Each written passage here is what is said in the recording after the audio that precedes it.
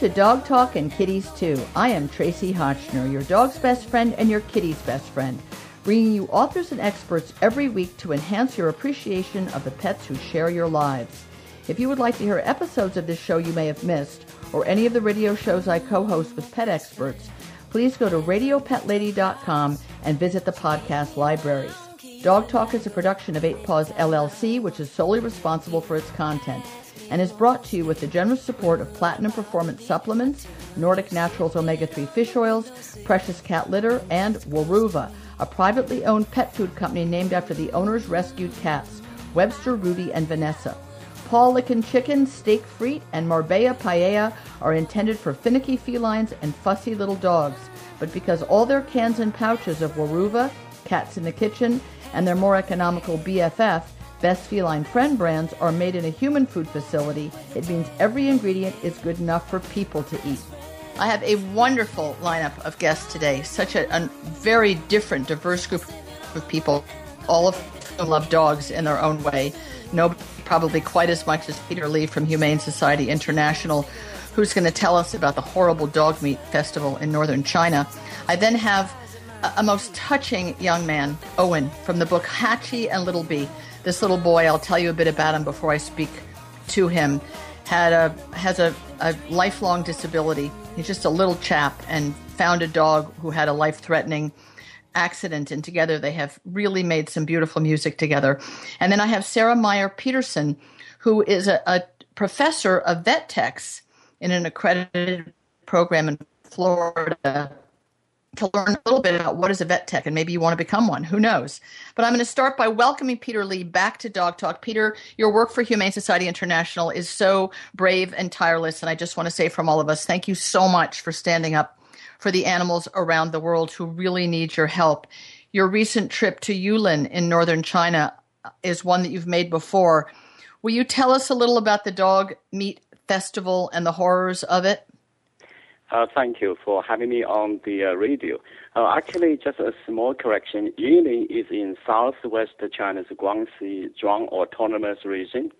Yes, I was there for 4 days, including the day when the Dog Meat Festival was, started, which was June the 21st.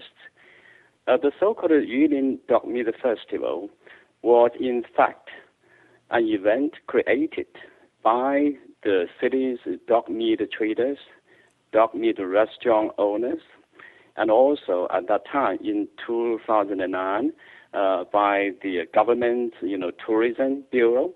Wow. So it was not, so-called traditional, right. festival. Yeah, it was created by the businesses. So it's basically a commercial enterprise, and the government of China was so, let's say, ignorant of what the universal feeling would be about having a festival celebrating the murder of dogs to eat, that they thought this would be a great way to bring tourists to the area? Yeah, for the local authorities, I would say, officials in Yulin. Now, let's say, Yulin is a city which is about a 2 hours drive from the provincial capital, and it is inland city. Kind of, far from the most developed, coastal areas of the country. So I would say yes, local officials were at that time quite ignorant of the international and also, domestic reactions to, mass dog slaughtering. Yes, because in fact, in China, there has been an uprising of citizens against the whole idea of transporting dogs long distances in terrible conditions, many of them dying along the way, and then being slaughtered and butchered, sometimes alive or always alive, I guess you'll tell us, and then blood running in the streets and people all having this great festival to eat the dog meat. Before we go on, Peter, the reason I had thought it was northern China, it was my error, was because my understanding was that historically those in the northern part of China, that maybe the colder part, feel that dog meat is very warming. Is that correct? Yes, actually, Yulin, Dog Meat Festival, which falls on the, summer solstice day, which is June 21st. Oh, I see. Was believed to be the last day of the time of the year that you can still eat dog. After June the 23rd, would it be too hot to eat the dog? Yes, still they believe that eating dog in wintertime, colder days, is better for your body. Yes, but, Yunnan is in southwest China, but in northeast China, the Jilin province, there is another location where dog eating is also very concentrated, but mostly also for winter times. So it's sort of, in a sense, the way the Western world might look at oysters. You don't eat oysters in hot months, of course, because of the safety of the oysters, whether they're unsafe for us to eat. But in this case, it's whether or not this particular food product is good for the human or not. How have you seen a change between 2009 and 2014 locally or internationally to this so-called festival in which butchering dogs, many of whom not only look like pet dogs in the pictures that I've seen on hsus.org, but you have sent me a picture which will be on my Facebook page and will be visible along with the podcast of this show of one of these little dogs who you brought home as a family pet, and you brought another one home, and someone on the board of directors of the Humane Society of the United States has adopted that dog. This looks like a dog that could be anybody's golden retriever. Yes. The dog eating in Yulin, and in fact in many parts of China, has become a huge problem, to Chinese, public, because, for, several reasons. First is, a lot of these dogs are stolen, household pets. Oh, boy. Oh, yes. My God.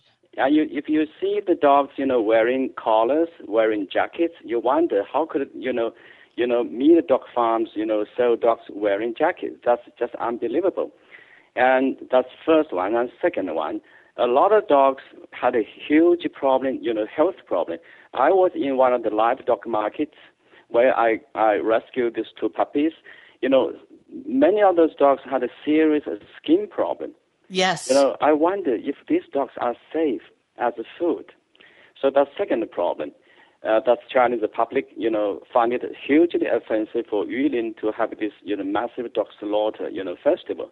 Now, the third problem is that, we know that China has, food safety regulations regarding, beef, pork, and chicken and other, animal products.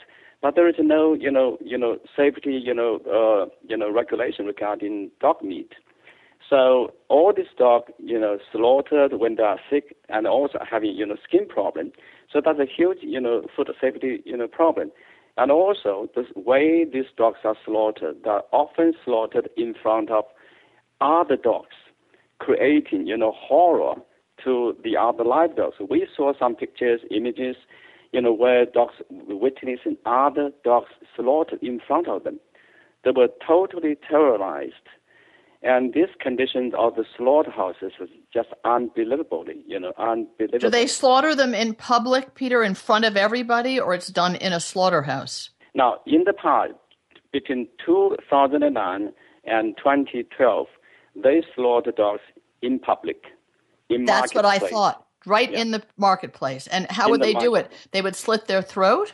They would, they would blanch them first, and cut off the throat. And then they would, of course, skin them. Remove the hair, and then, disembowel them. Wow. And cut into pieces. Now, this was between 2009 and 2012. Now, since last year, because of, outcry in opposition from around the world and from inside China, so they, required, or local authorities required that slaughter, be done, out of, public view. Yes. So this year, I personally went into a slaughterhouse in the small hours of the day at about 4 o'clock in the morning. So we witnessed, slaughter, operation from distance.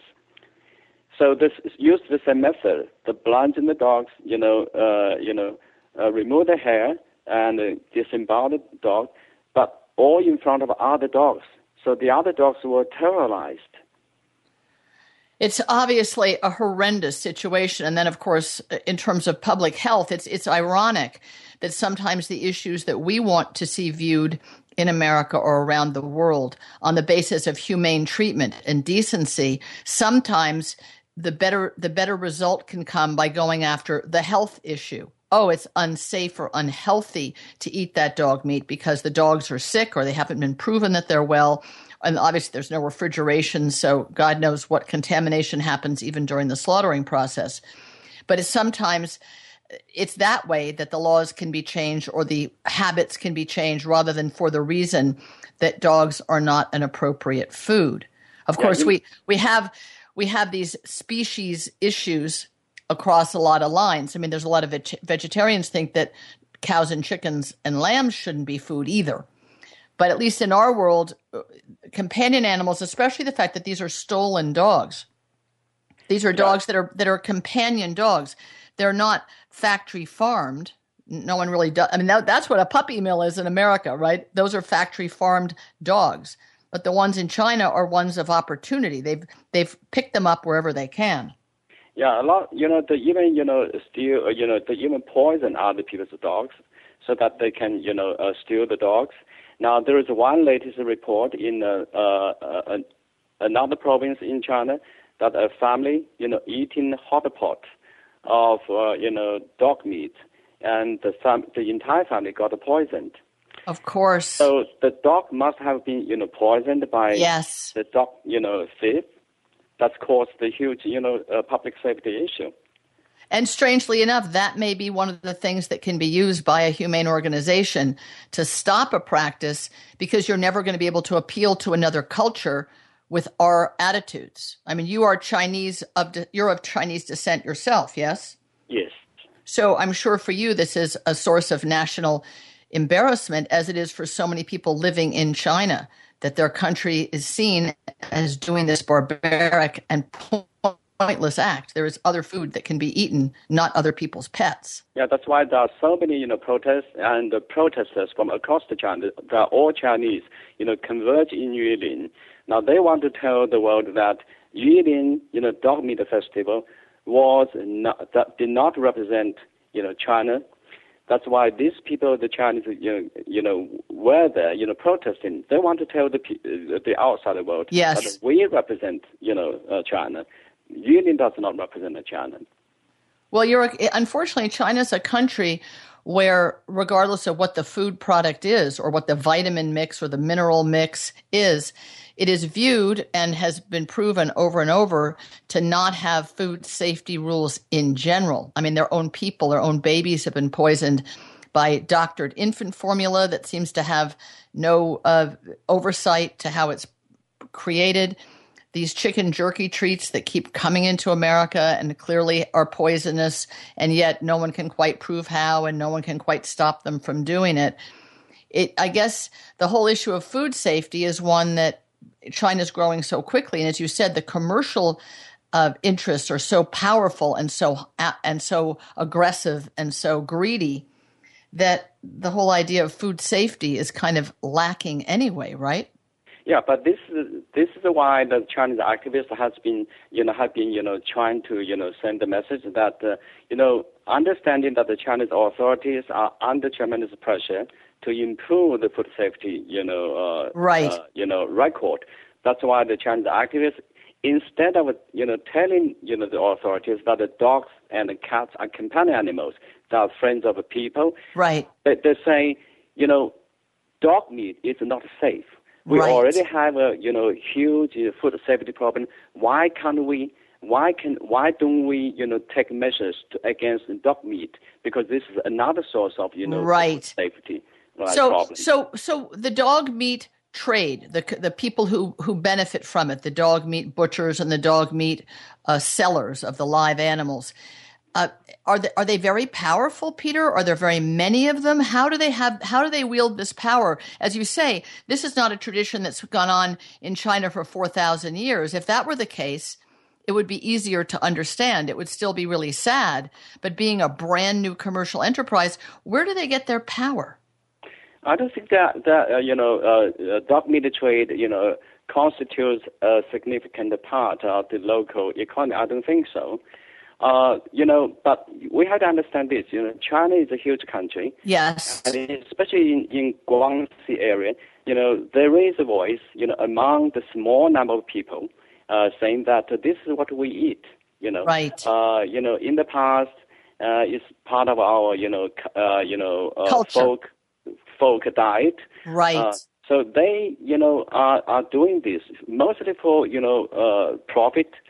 But I would say one thing important to notice that even though they are saying that this is the tradition, this is the local diet, but the authorities are also paying attention to the protest, to the concerns raised by, animal people around China. That's why the authorities have taken, measures to check on, dog meat traders, operations, especially during the so-called dog meat festival. Because if there was not a festival, then you wouldn't have so many dogs all being stolen at the same time and all being trucked at the same time, because a great deal of the pain and suffering is not just being slaughtered or watching your fellow dog being slaughtered, but it's getting you from wherever you were found or taken or stolen to the festival. And apparently they're crammed, I don't know, dozens or hundreds in a truck, and they suffocate and die on the way there. Yes. In order to supply for the dog meat festival, they have to source dogs from as far as the provinces right. in central China, which can be 500 miles away from the city. So I think that it's the festival itself that's the problem. We can't say to people in a cultural area, you shouldn't eat dog meat, because they rightly can say, but this is our habit, this is our custom. But in small rural areas, whether it's Italy or China, if people eat pork, for example, they raise a pig in the backyard. And they raise the pig and they feed the pig themselves, and they take it to a butcher or slaughter it themselves. And that's their meat for the whole year. They have prosciutto and they have one thing and another. If the people in this Yulin province want to eat dog, then they should provide their own dogs and do it in some, historic cultural way of raising the dog to eat. I mean, it's horrible to us, but that's the facts of their life, rather than depending on this influx of dogs who are there under horrible situations and circumstances and a lot of heartbreak with whoever lost them. I mean, in America, people say, oh, be careful, don't leave your dog in the car, it might get stolen. Mm-hmm. And I always think, well, no one really wants to steal your Labrador Retriever. Well, maybe they do, but at least they're not going to eat them. They want them for a pet. So I think to live in a country where people, now that owning dogs has become part of the Chinese culture, and there's been resistance from authorities, but it is part of the culture. People recognize the joy of having a companion animal. I would think that they would have a lot to say as well about the danger to their own dogs of this festival. Without the festival, there's no trade, there's no traffic to all go at once. That's why people say we are not, questioning your eating habit. We are questioning the way that the large number of dogs are, transported over great distance and also slaughtered brutally. Yes. So I really appreciate your going there. These must be images that are burned into your retinas and burned into your brain. And I'm sorry that you have to go through it for all of us. But being a witness to this horror is the beginning of being able to shine light on it and enlighten the people there, and whether it's the government or the people putting it together, to understand this is not a happy occasion. It's not a festival. It's a horror show. So what have you named your lovely little puppy? We call him Colby. Corby. Colby. Colby. Well, it must really break your heart to see little Colby growing up and becoming a member of your family, and know that by the luck of fate, Colby got saved and all those hundreds and hundreds of other dogs got slaughtered. So it must be a kind of a bittersweet reminder to you when you see Colby's little face every day. Thank you for making a difference in the lives of the two dogs you brought back, Peter. And I'm sure that over time you will help change this terrible event on the summer solstice. It's not a day of celebration. It is a day of shame. So thank you so much for the work you do for Humane Society International, and in particular for being there at this terrible day. Thank you so much. Thank you very much for having me. It's a pleasure, Peter. You take care. Keep up your good work. Thanks so much for being with us. We're going to go to a quick break, but before we do, I just want to tell you a little bit about Owen. He's a British boy who is just 7, I believe. He might be coming 8. And he was born with a very, very rare genetic disorder. I think about 30 people in the world have it. And this book, Hachi and Little Bee, is required reading to read a little something about good news coming out of bad. His family already had a pet dog. This disability that he has, all of his muscles are in tension all the time. He's very small for his age, but all of his muscles are spasming all the time. He's been in pain for most of his young life. He's had many surgeries, various kinds of medications that he takes. He's in a very special motorized wheelchair that this wonderful dog and he helped raise the money for. And they even wound up at the biggest dog show in England, Crufts, along with several other cases of hero dogs. And Owen, to his great amazement and his family's amazement, they were the ones chosen as the great pair, the great duo. The dog, which am not going to talk about on the interview, is an Anatolian Shepherd, a magnificent large dog that was tied to the railway track in England so that a train could run over it. And it almost severed his back leg and his tail. And he was only 5 or 6 months old. And by the good grace of 2 good Samaritans, he was rescued and saved and gotten to a vet, and it was unclear whether he would live. This leg had to be fully amputated, and his tail was so short that there was infection and problems. And being a tripod, a 3-legged dog for such a large breed dog, still a growing puppy, was going to be a problem. But when Owen's mom and dad saw this dog on the internet, they just felt this was the right dog for their little boy. And it has changed his outlook on the world. And this dog is an ambassador for many things, at the very least of which is that the courage of a dog and of his fortitude in life has given this little boy courage to come out of a shell and come out of feeling like a freak and feeling really proud of himself and really proud of his dog. So I really look forward to talking to him after this quick break. This show has been supported by Platinum Performance Supplements since its first broadcast. Platinum Performance makes comprehensive nutritional supplements which contain nutrients designed to improve overall health at a cellular level, especially joint health and the arthritis that comes with aging. Putting the powder in the food of young dogs and cats can help prevent joint problems from developing, and the glucosamine, MSM, and other anti-inflammatory ingredients can ease pain and lameness in older animals. Platinum Performance makes supplements for dogs, cats, horses, and people too. I am back with a most extraordinary book that is a most extraordinary story about a most amazing little boy and a very, very big dog. The name of the book is Hachi and Little Bee, the inspiring true story of one boy and his dog. And inspiring it is. We're going to talk to Owen, who is Little Bee. He's come out from behind the name Little Bee and been his own real self now that he's become a huge celebrity actually in England. He won a major award at the Crufts Dog Show for having the best lifetime friend in his dog. And so his dad, Will, and I will sort of set the scene for how Hachi came into Owen's life and why it was, I guess, one of the most dramatic transformations I've ever heard of a boy and a dog, or what a dog can do for somebody with a challenge and a disability in his life. Will, welcome to the show. It's great to have you here from England. Thank you for having us. Well, I saw the video online. This beautiful book, beautifully written, beautifully produced, marvelous photos. But first I saw the video that I know millions of people have now looked at on YouTube of your little boy coming into the center arena in the dramatic lighting of which we have in America at the Westminster Dog Show, and there you have it at Crufts, the moment when the champions are crowned. And there's your little boy driving in his fantastic wheelchair, which the book explains how you were able to get that with the kindness and donations of strangers. And this gigantic Anatolian Shepherd who has 3 legs and no tail because of a horror that happened to him when he was only a few months old himself. That you and your wife were, his stepmom, were there in the center arena. How did you keep from crying? That's what I want. I was crying watching it. Because we didn't expect to win. There was some other fantastic dogs and their owners there, and especially the dog which someone got from Afghanistan. who saved soldiers' lives. And, wasn't even a trained dog, and so we never expected to win. And so I think because we didn't know we were going to win, it was more of a shock. So there wasn't so much time for any emotion.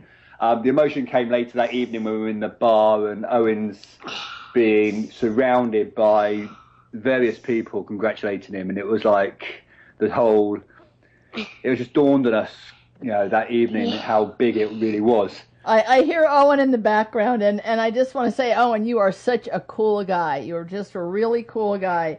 Thank you so much. You're wonderful. You've done so much, not just to help people recognize the importance of a big buddy like Hachi, but to make grown-ups and children and the people taking care of animals realize that every animal has a special person waiting for them. And I guess you and Hachi were waiting for each other, weren't you? Yeah. I mean, you had already a dog at home, and you have this very rare medical condition where your muscles are all very tight, and it made it very hard to walk, and you were very shy and self-conscious, and you hated people staring at you. And what about your dog, Little Pixel? Why do you think that wasn't such a great love affair like you had with Hachi? Can you figure out why? I really can't figure out why for that one. That's right. I mean, that's a hard question, because the miracle is that your stepmom and your dad saw Hachi online, and his leg had been run over by a train, and his tail, he'd sort of been left there. And you didn't even know they were bringing this dog back that was twice as big as you were. Do you remember what it was like the first morning when you woke up and this giant dog was there ready to lick your face? I wouldn't say lick your face, but it was like two eyes combining together, and they understand what Hachi's been through, and Hachi knows what I've been through. That's beautiful. You said that so perfectly. Two eyes meeting together. And the Anatolian Shepherd can sometimes be a kind of a fierce dog, but he's never been anything but super gentle with you and your school chums and people you meet out on walks. What was it like for you to go out in your wheelchair with him when you used to hate to go out in public because people would look at you and you were so uncomfortable about that? Like you didn't want people to be staring at you. And now you just can't wait to tell them about Hachi. Do you think that people need to look at other people that have challenges and disabilities? Do you think that you're going to help people to see them differently?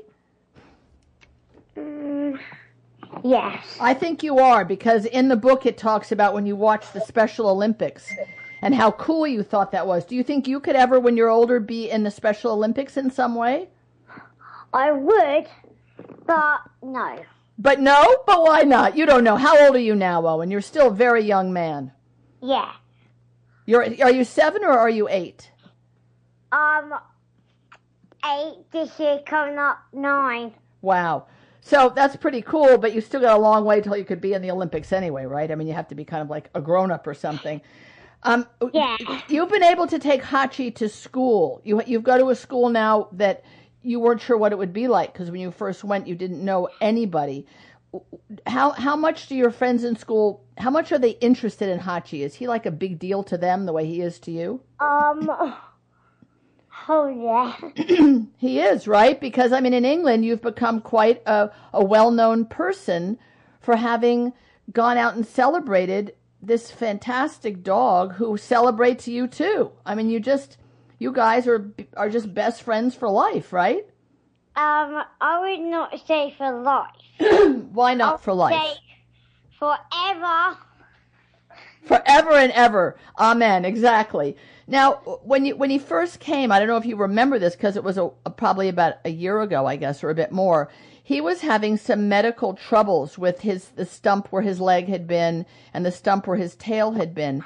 And seeing what he went through medically and the medicines he had to take, did that really help you look at your challenges and the medicines you have to take and the treatments you have to go through? Did it really help you to see that he was so brave and so you needed to be brave? Yeah. And so don't you think it'd be great if dogs like Hachi could spend more time around kids that are in hospitals and in medical situations? It seemed like it turned you into a different boy. Like the real Owen came out of his shell, and you're just this wonderful, bright, talkative, enthusiastic guy that you just have a different outlook on life, don't you? I mean, don't you think of the world a different way now that Hachi is your partner? Yeah. You do, right? I mean, at least in the book, I really got the impression that everybody saw you just blossom like a flower. What kind of things do you and Hachi do together? You lie around a lot together. He's very good as a large lounging pillow, isn't he? I mean, he's good to lean against. Does he lean against you much, or is he careful with you, or does he not need to be careful with you? He is careful with me. And I'm careful with him, and he's careful with me. And I do lie on him like a big giant pillow. That's what I thought. He is like this huge furry pillow. What about his leg and getting around on 3 legs? Was that something that worried you in the beginning, or did you just expect him to be okay with it? I was a little bit worried to start with. Then I got really not worried. And do you think that, did they think that helped you too? Because you were very worried about walking yourself. It's extremely hard for you to walk because your muscles are so tight. But now do you think seeing him overcome his difficulties, because he's a gigantic dog, gosh, Owen, I think he's the biggest dog I've ever seen. So having only 3 legs is a little harder on him. Did it give you more encouragement to try to walk? Because I think you hadn't even had the ability or the courage to try it, and now is that what you want to do more than anything, is walk? Yeah. So what do you have to do in order to be able to walk? He goes into a wonderful swimming pool made just for dogs, doesn't he, to get stronger? Yeah. Do they have anything like that for you, or that really wouldn't be the right thing for you? I used to. Did you? Because until the hydrotherapists left. Oh, hydrotherapists for boys are not the same as hydrotherapists for dogs. Do you ever think of getting into the tank with Hachi? Yeah. I would. I mean, I'd see him in there. I think. I would love to do that. I would just swimming away all day. Hold on. Wouldn't it be fun? It looks like it'd be so much fun. And he needed those treatments because otherwise he wouldn't have been strong enough and had the balance. Is that right? I mean, without that, he might not be able to be so sturdy and so balanced as he is now. Yeah. And what about you? There's no more hydrotherapy for you, or just not at the moment? Not at the moment. Still looking. Still looking for a good hydrotherapist. Well, one thing that your dad and stepmom seem to have been really, really clever at is reaching out to the people in England and saying, you know, Owen really needs a really cool wheelchair. He has kind of a not so nice one. And everybody chipped in, didn't they? Yep. And then the hydrotherapy for Hachi, I think that the hydrotherapists, they sort of chipped in and made it affordable or made it possible. I wonder if we can get the word out. Of course, you're mostly being heard in America right now. But it'd be so great if there was a hydrotherapist who could jump in and say, all right, Owen, it's your turn in the tank, and you could get really strong. Is that one of the things that they've suggested? Because your muscles are, in fact, they're too strong, aren't they? You have really strong muscles. Oh, yeah. Oh, my God. You're like a weightlifter, and you're only just barely 8 or 9. So is that something you're supposed to do, is swim around? Is swimming good for it? Yeah. So we need to get you and Hachi into the tank together. What about your other dog that was another rescue dog before Hachi? Does he feel really jealous? Not really, no. Just a different personality. He's happy to just be in the background. It's Hachi who wants to be right in the center of your world, doesn't he? Yeah. So what do you think about being your age and having a book already written about you? Is that pretty surprising? I wouldn't say surprising. I would say about shocked. Shocked!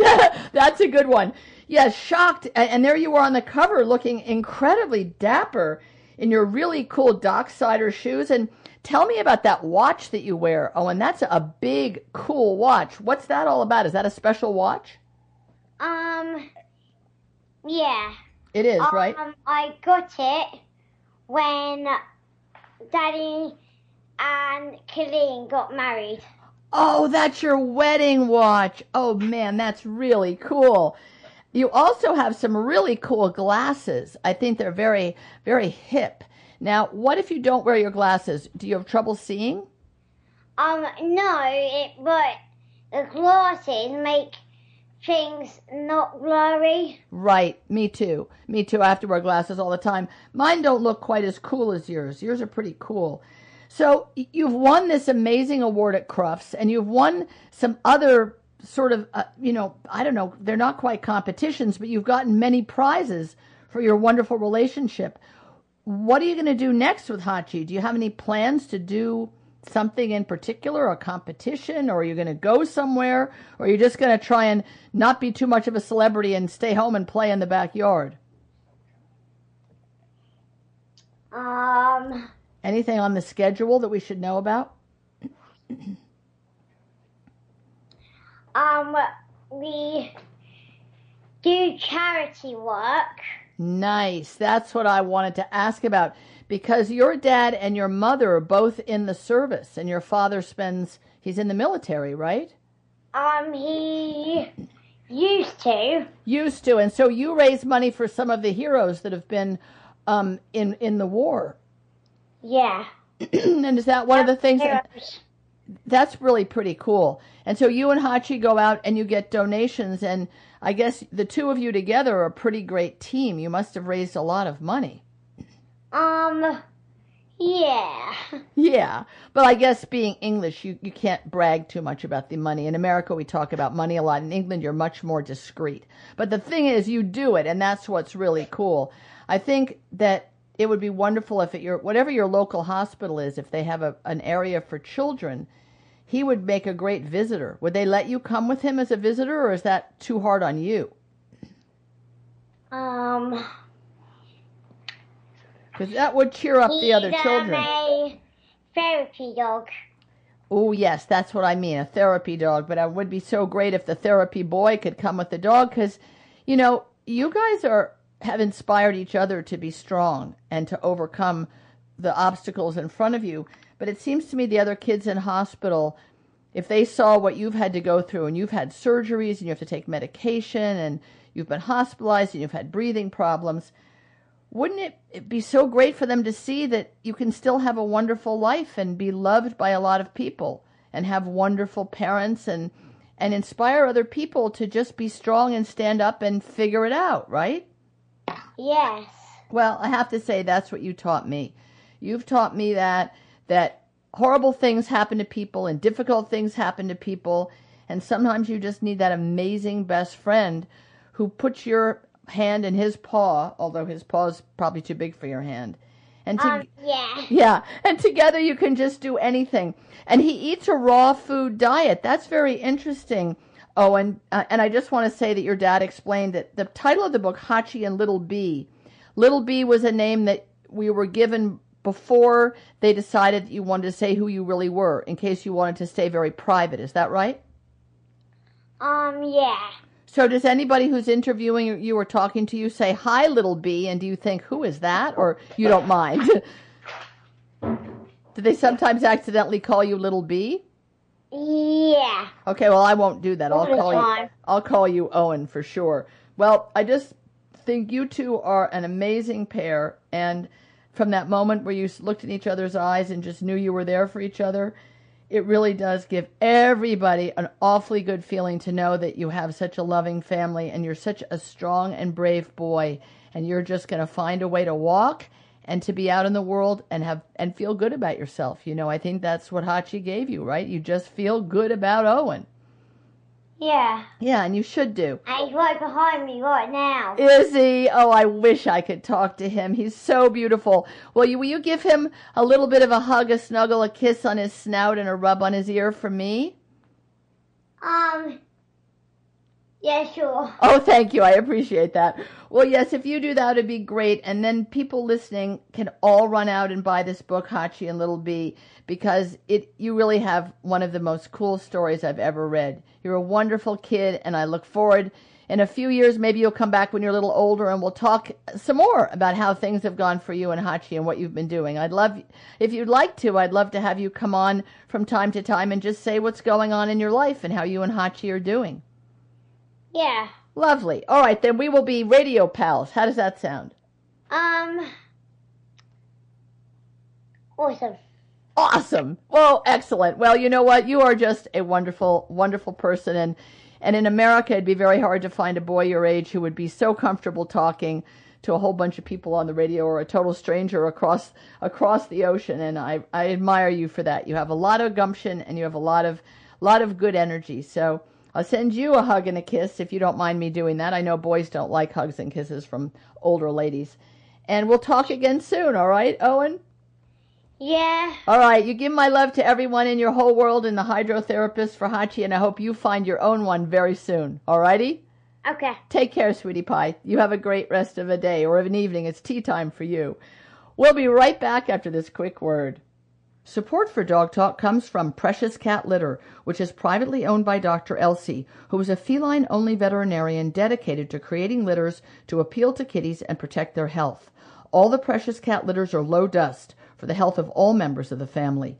Their newest litter is Touch of the Outdoors, made with field grasses that provide environmental enrichment for indoors cats and entice them into the litter box with the natural scent of the outdoors. Support for this show also comes from Nordic Naturals, omega-3 fish oil products that provide dogs and cats with the same premium quality omega-3 fish oils as for people.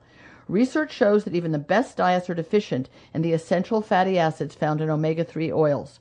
Nordic Naturals uses responsibly sourced, healthy wild fish and uses third-party testing to guarantee purity and freshness in their oils. I am back with Sarah Meyer Patterson, who teaches vet techs at a program in Florida where she is an instructor.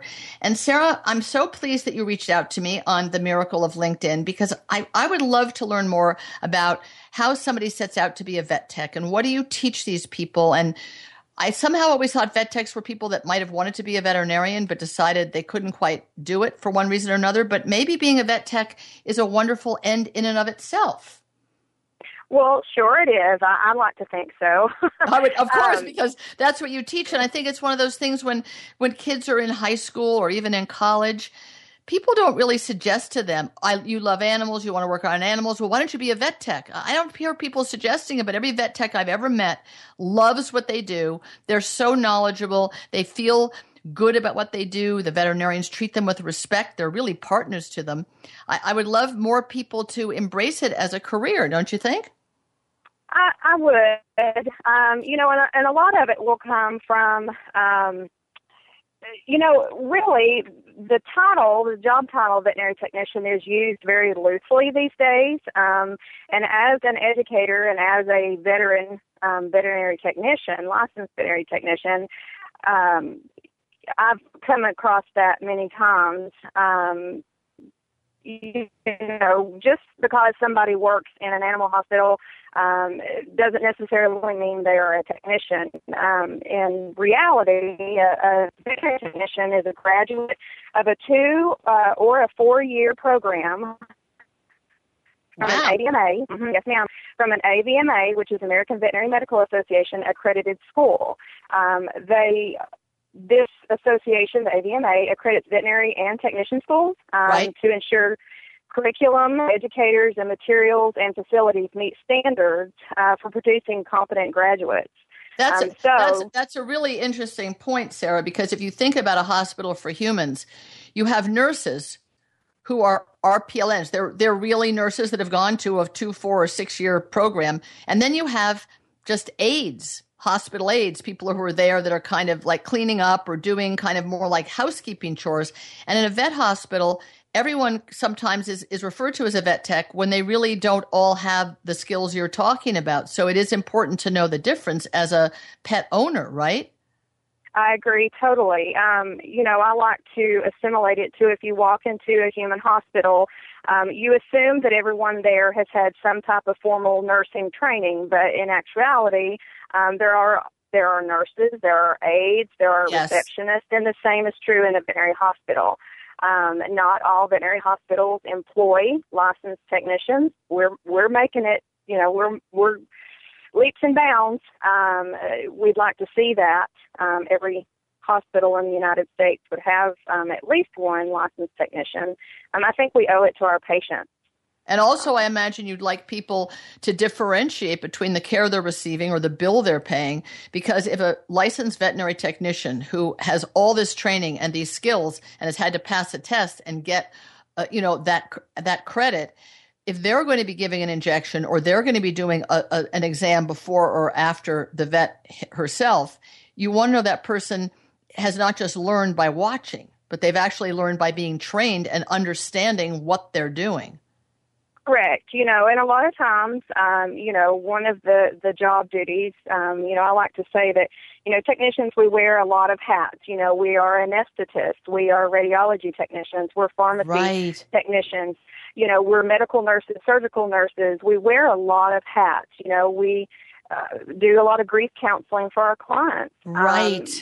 That's a really good point. So are there some vet hospitals that do surgery and they don't have an accredited vet tech as the right-hand person?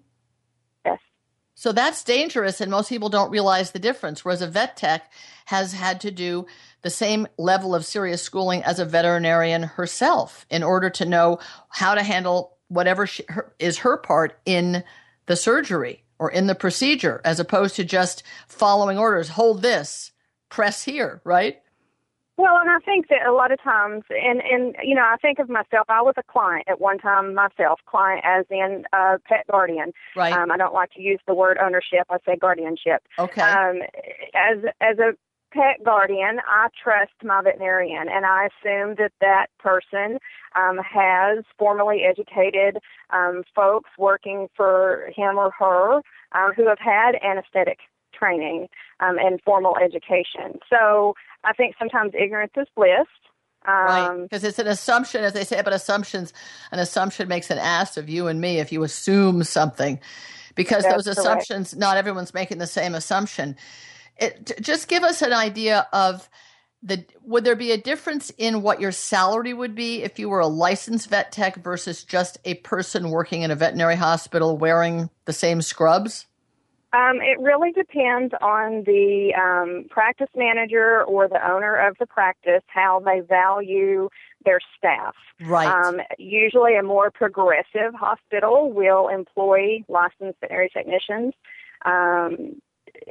because they care about the safety of their pets. Now, I will say, give this disclaimer, just because a hospital does not have licensed veterinary technicians, that does not mean you should stop going there. They don't, they're not safe. Right.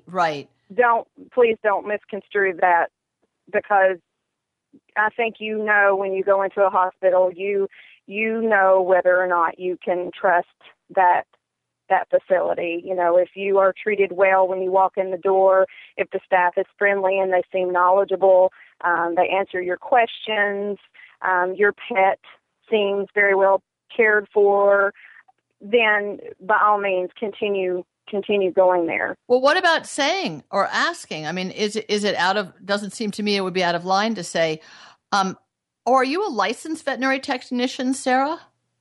Well, as a licensed technician myself, I take great pride in that fact. I've been licensed for 12 years. I've been in the veterinary medical industry for 18. Prior to attending veterinary technician school, I called myself a technician, but that was because I worked somewhere that also referred to me as a technician. That's now, right. Once I went through school, I realized, oh my gosh, how much I did not know prior to school. Yes. And I appreciated and was very proud of the fact of what I had accomplished. And, of course, more so once I became licensed. I've been licensed in 3 states, And I wear my name tag with my credentials very proudly. When I talk to clients, if I'm going over discharge, if I'm admitting a patient, anytime that I'm talking to a client, I have that name tag on with my credentials. But, currently in Florida, I'm a CVT, a certified veterinary technician. I see clients look at my name badge, and some will ask, what does that mean? Yes. And I'm always more than happy to explain to them who I am and what I do. So it's not out of line to ask, do you have licensed technicians that work here? Don't be surprised if they say no. And it may be that they live in, it's possible that they are located somewhere where there is not a pool of licensed veterinary technicians that they could draw from.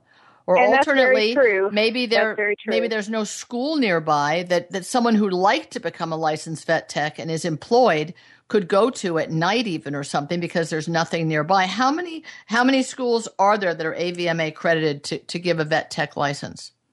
There's over 70 colleges. Most of these colleges, the majority of them that are AVMA accredited are campus, actually on-site campus.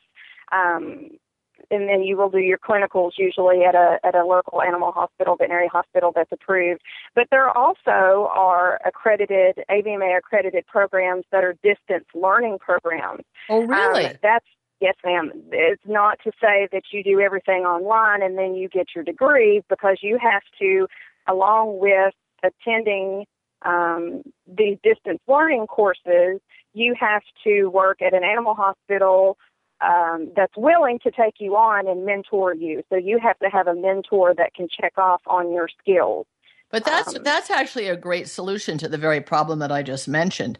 And it's not like getting a vet tech license on the back of a matchbook. Like sometimes it says you can get a law degree on the back of a matchbook. We always worry about those lawyers, right? But in this case, that distance learning, if it's backed up with practical on the ground experience by a veterinarian who really has taken you on in a way as an apprentice, is the best of all possible worlds. So this 2 to 4 year program, is it in addition to an undergraduate degree in college, or would it be instead of? Could you go right from high school? It depends.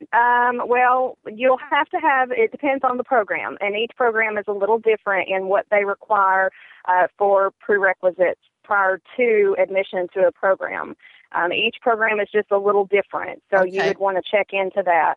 I'll give you an example. Myself, I actually was a full-time college student prior to technician school, started working at a veterinary hospital, and really I was a journalism major, and I thought, well, I'll just do this job while I'm in school. I'll be darned. And figured out real quick that I had a knack for it, and I loved it. I loved the nursing aspect of veterinary medicine. And so I had a wonderful veterinarian that said, why don't you either apply for vet school or technician school? And we talked about, options, pros and cons of either one, and I really loved the nursing aspect, so I chose veterinary technology.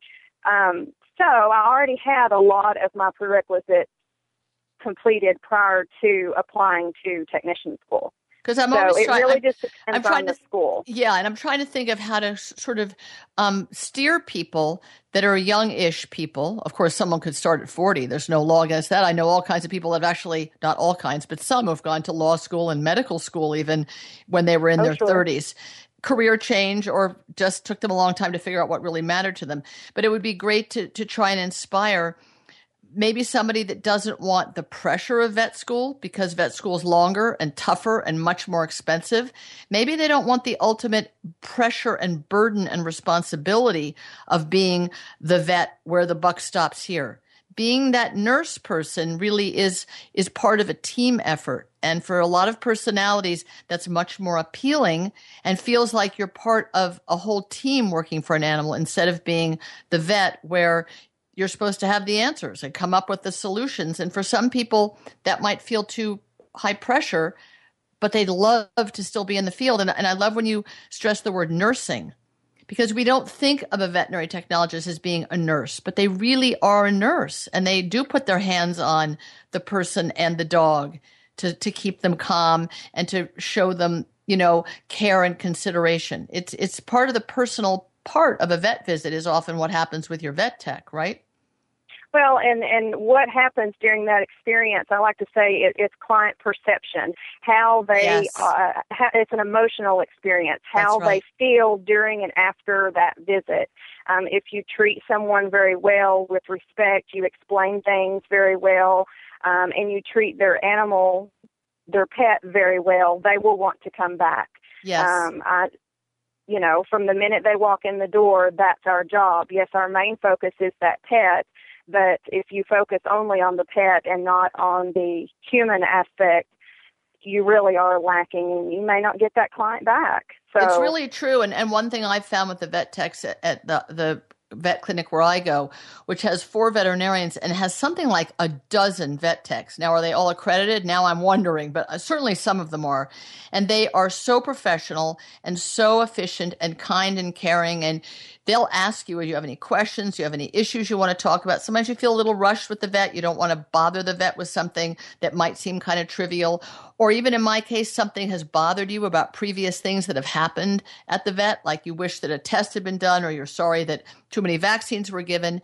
And a good vet tech lets you vent those feelings and feel like you're being heard. I think one of the important things in medical care, whether it's for humans or animals, is we need to feel heard and seen. And I think that the vet tech is the one who provides that sense of really listening to the human patient, as well as being warm and friendly to the dog or the cat or the canary, if it's a canary. So I think that it forms a really important bridge to sort of make people feel not necessarily empowered, but certainly heard and cared about, because a vet has to see 4 people an hour, 4 customers an hour to keep the lights on. And the vet techs never make you feel rushed like that. You always feel you have extra time with them. So those are good vet techs. That's what you're trying to teach and turn out where you are, right? That's correct.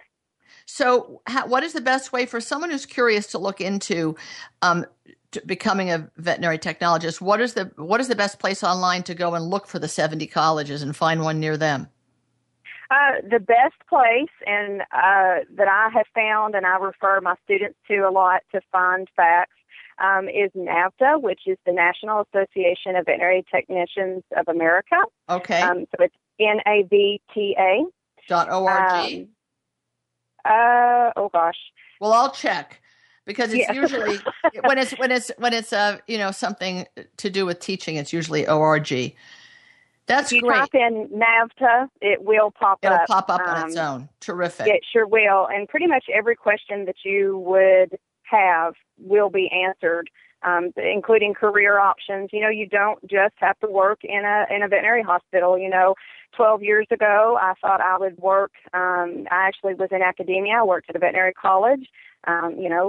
Helping to turn out veterinarians. And I thought I would always be in that type of a setting, and I found myself back in small animal practice, and now I'm back in academia.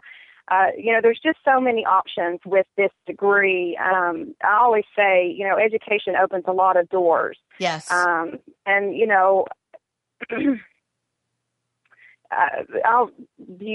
I give you an example of kind of the difference?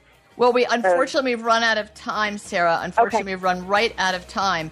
But definitely going to NAVTA is a great way for people to look into it more. And I'm sorry we can't hear the example, but I really love the example you're setting for so many people as a veterinary technologist and a teacher yourself. You've obviously held a high bar, and you have a lot of pride in what you're doing, and I'm sure you're passing that on to the next generation. We're all going to ask at our own vet, are you licensed vet tech? Just asking, because if you aren't, maybe you want to get licensed. Sarah, thanks so much for sharing your knowledge with us and your caring about what you do for a living. We really appreciate it.